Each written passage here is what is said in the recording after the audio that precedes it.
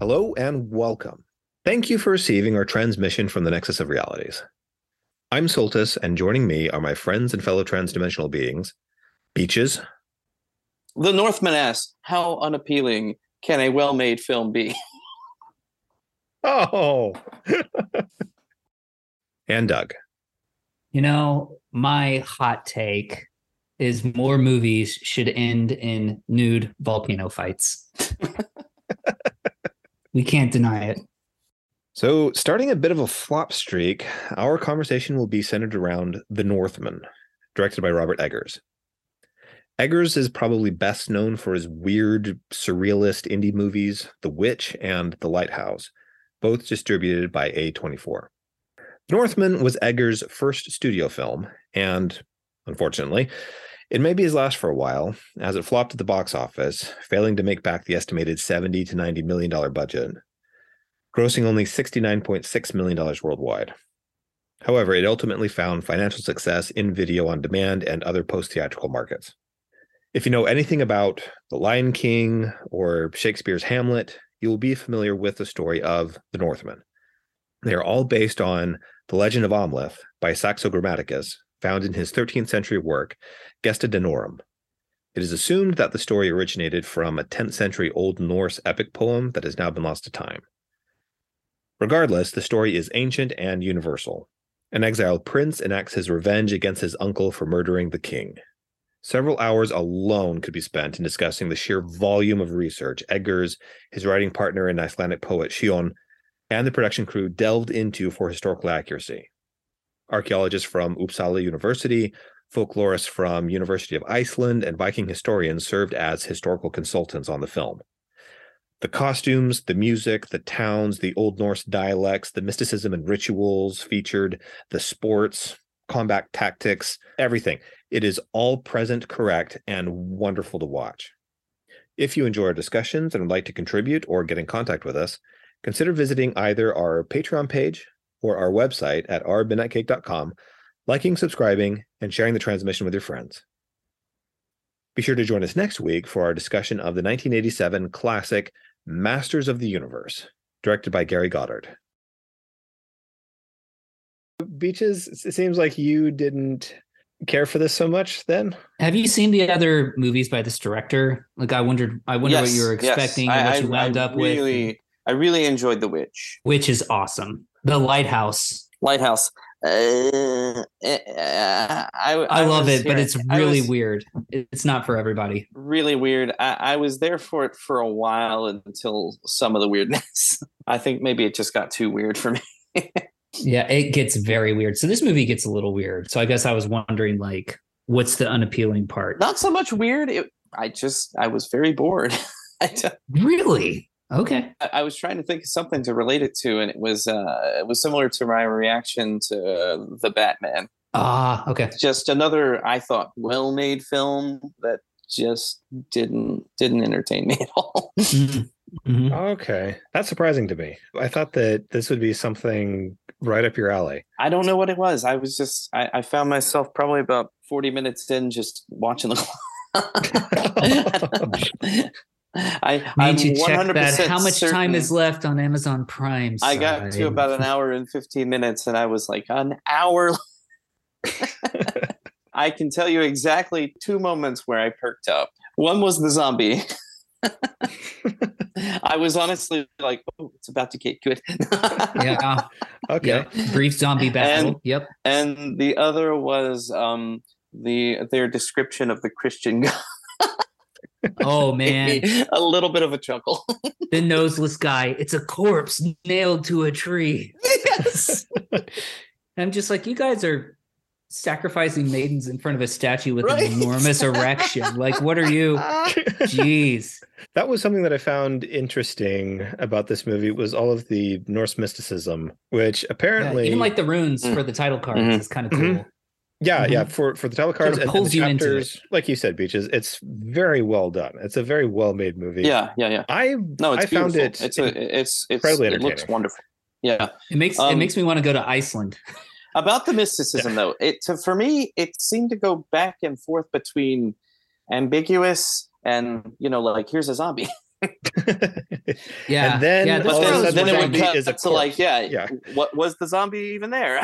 That's where I was wondering if that's what cut you off, because that was very lighthousey. Like the lighthouse, you never really knew what was real and what wasn't. I don't. Yeah, And some I of don't this, mind, it's like, is it his vision? Is it actually happening? like an Inception There's kind of a type thing. conflict there I at don't times. mind a thing at the end where, like, was it all a dream? But over the course of it, I'd like it to feel more like, this is a true, like, fantasy, or because to me early on it felt more realistic. Even though we saw the kid floating, I thought that was all just like drug induced. Sure. Mm-hmm. Yeah. Well, and that opening sequence with the berserkers is very earthy and real. That factors heavily into it, is especially with the berserkers and their use of mushrooms to enhance their isn't that what they would do? and They'd amp themselves up on drugs, and then they're kind of unstoppable, right? They would use a lot of psychedelics for that. Or was it altered states of consciousness? And and then there's like, hey, if I don't feel pain, I can keep chopping people up while they stab me, like that kind of thing. Yeah.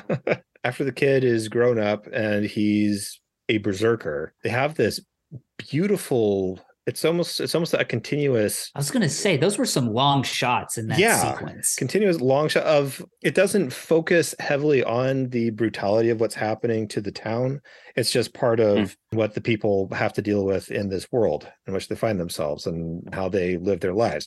Yeah, it's an introduction to a very brutal world. It kind of sets the stage for, like, this is a brutal world we are entering with. I thought it was people. interesting, and maybe I'm misinterpreting it, the mindset of, like, the wolf thing, and maybe that's amping these guys up to a state of, like, ferality or fearlessness, which is good for a fighting crew. I don't know if it was exactly an army, but like a team, like, not necessarily good for the individual, but right. Yeah, the way they just kind of flung themselves to that wall. But from that moment where, like, he catches the freaking spear and throws it back and then just runs up and climbs that wall with an axe, you're just like, holy crap.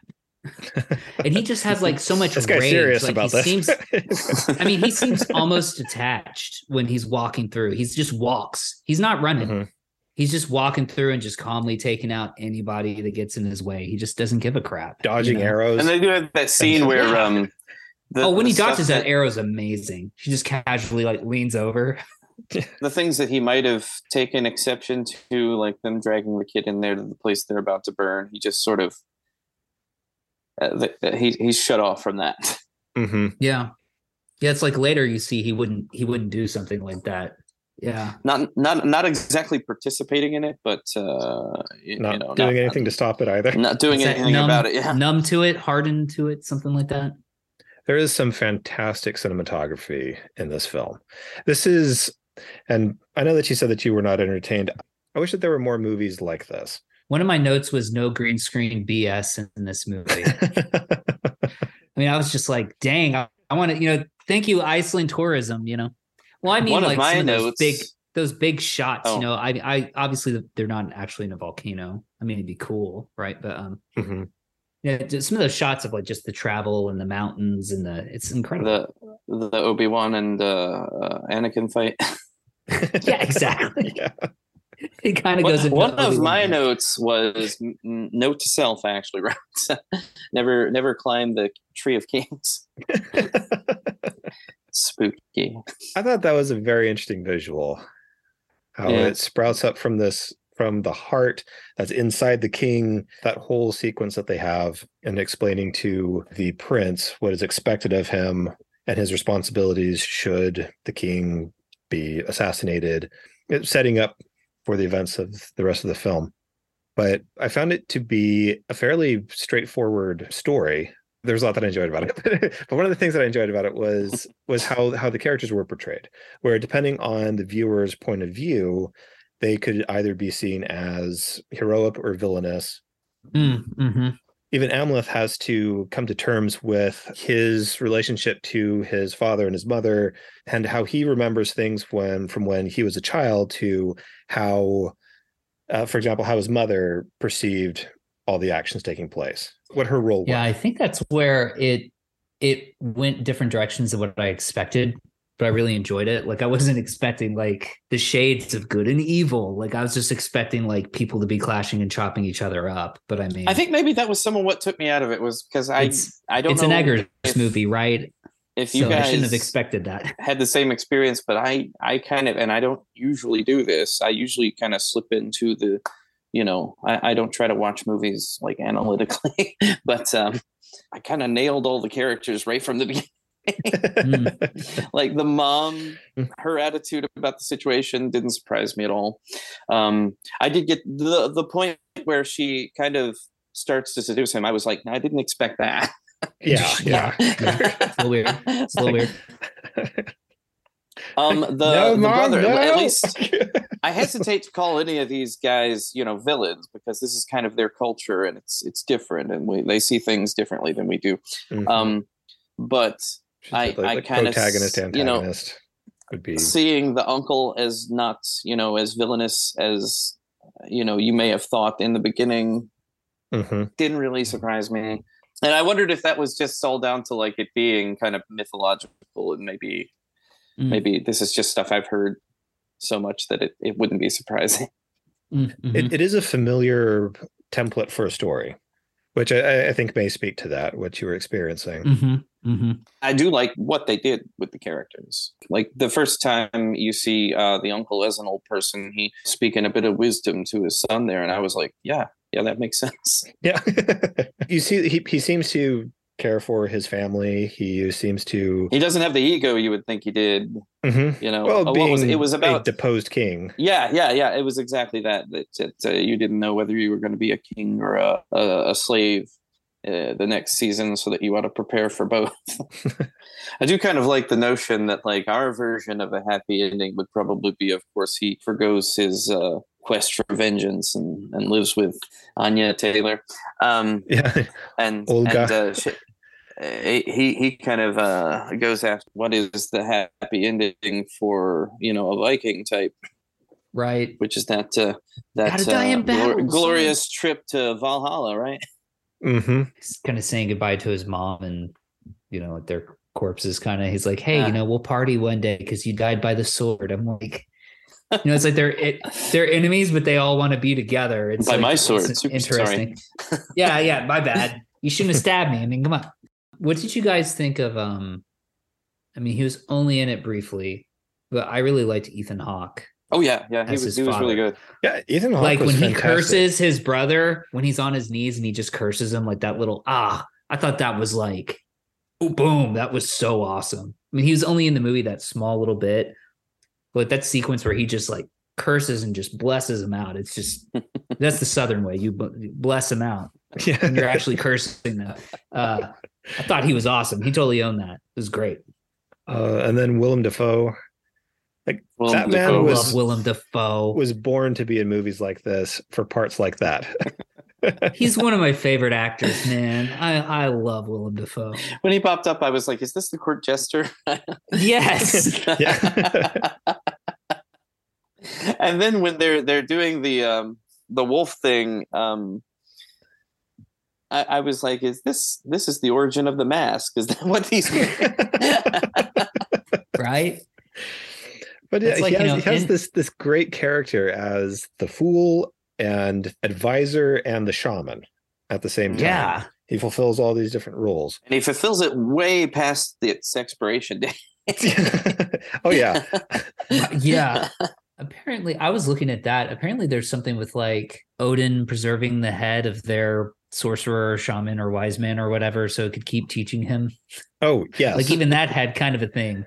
There's that, and then you have the twin ravens representing Odin's ravens.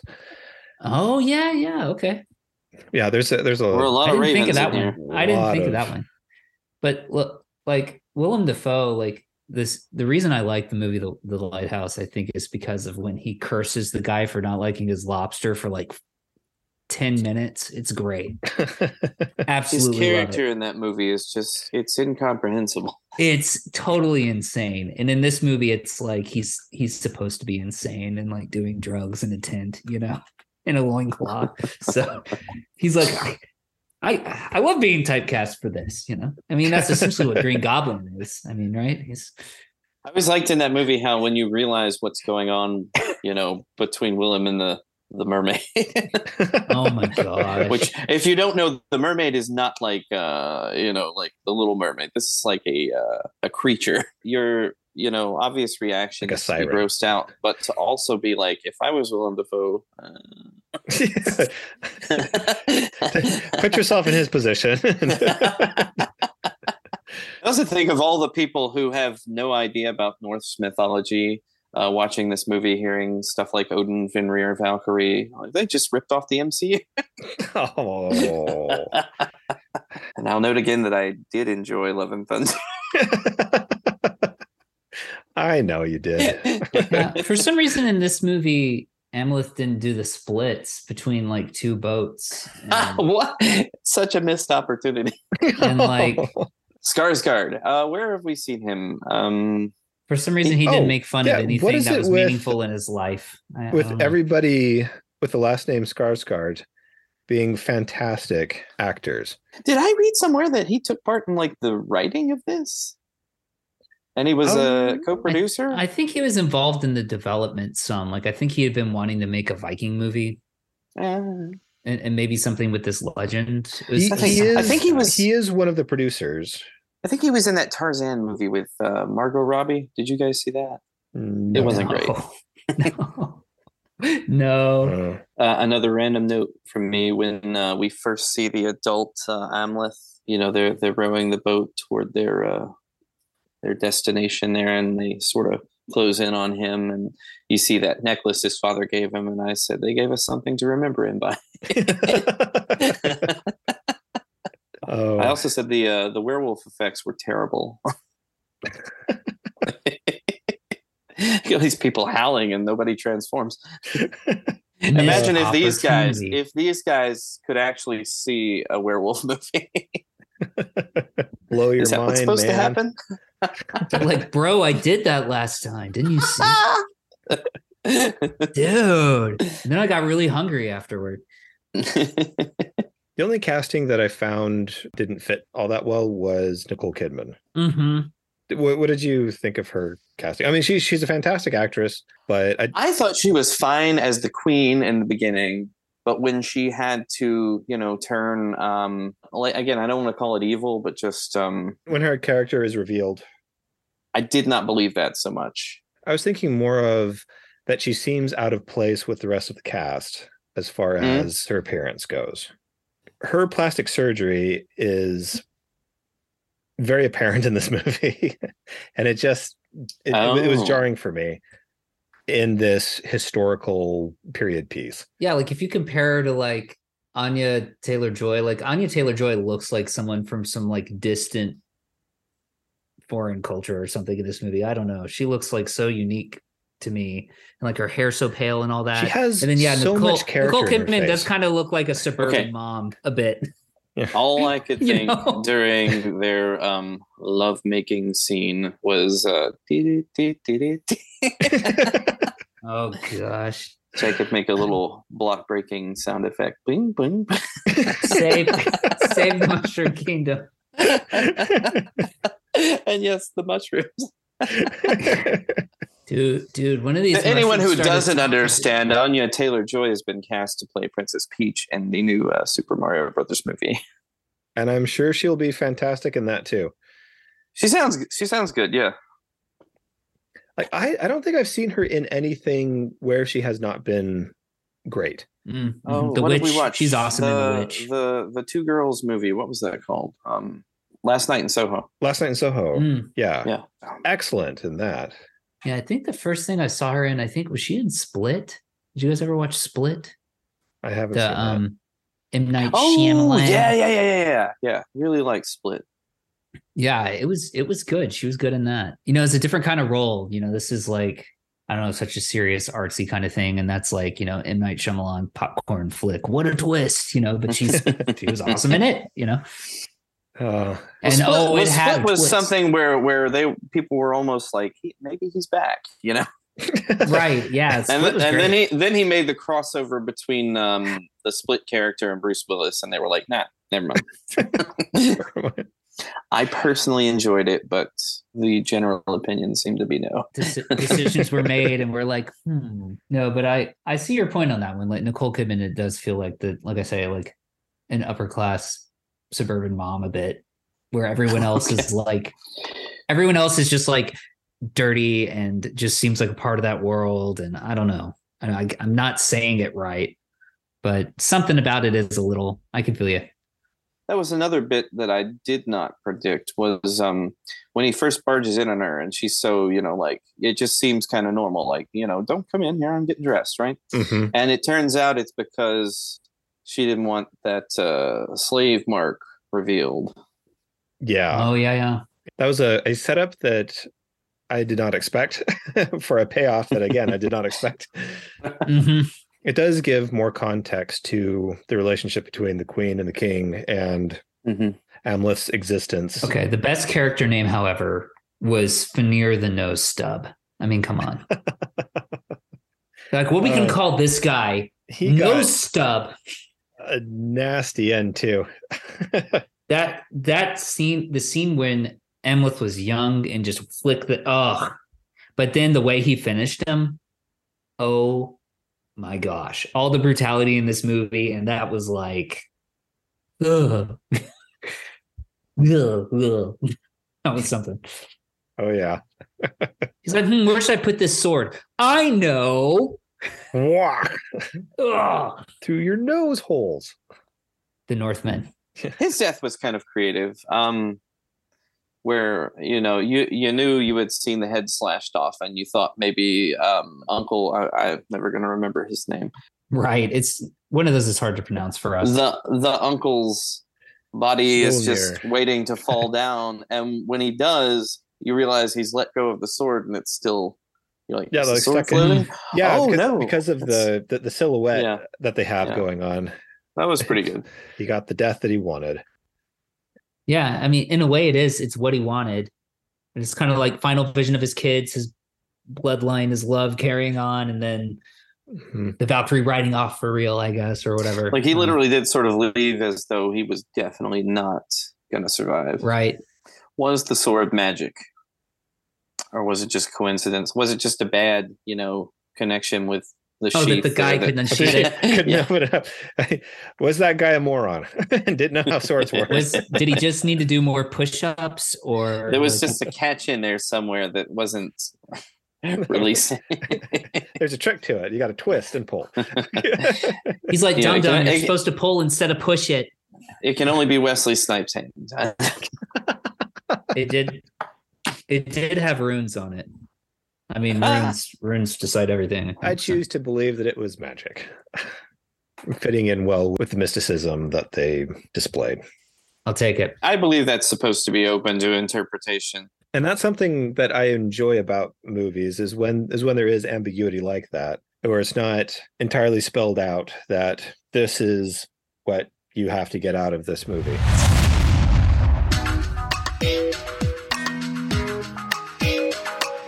Thank you for joining us in the dimension of our Midnight Cape. We hope you'll visit us again. From myself, Lumberdor, Beaches, and Doug, thank you, and good night.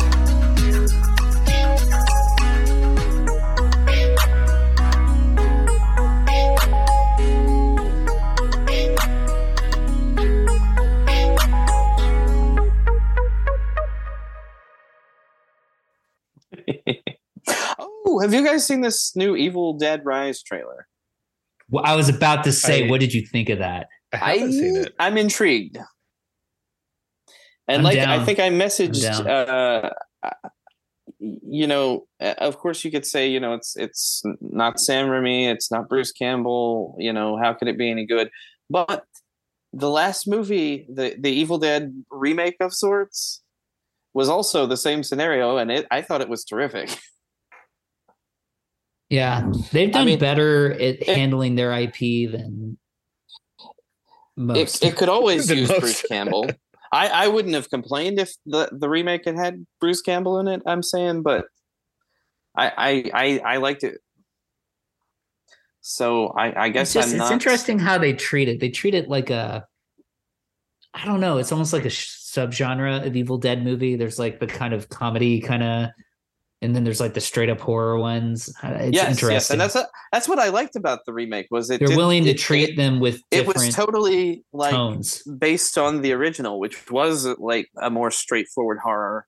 So they made this remake a straightforward horror. So it seems from the trailer that's where this new one's going to fall. I didn't see much in the way of comedy. No, not a bit. It would be tough to try to simulate a Sam Raimi type humor without him. I was going to say, I think that's the right way to go. If they tried to do some zany Bruce Campbell-esque kind of, it would fail. It would become irritating. I mean, it just would. Only he can pull that off. If anyone else had done Drag Me to Hell, it would have been awful. Right.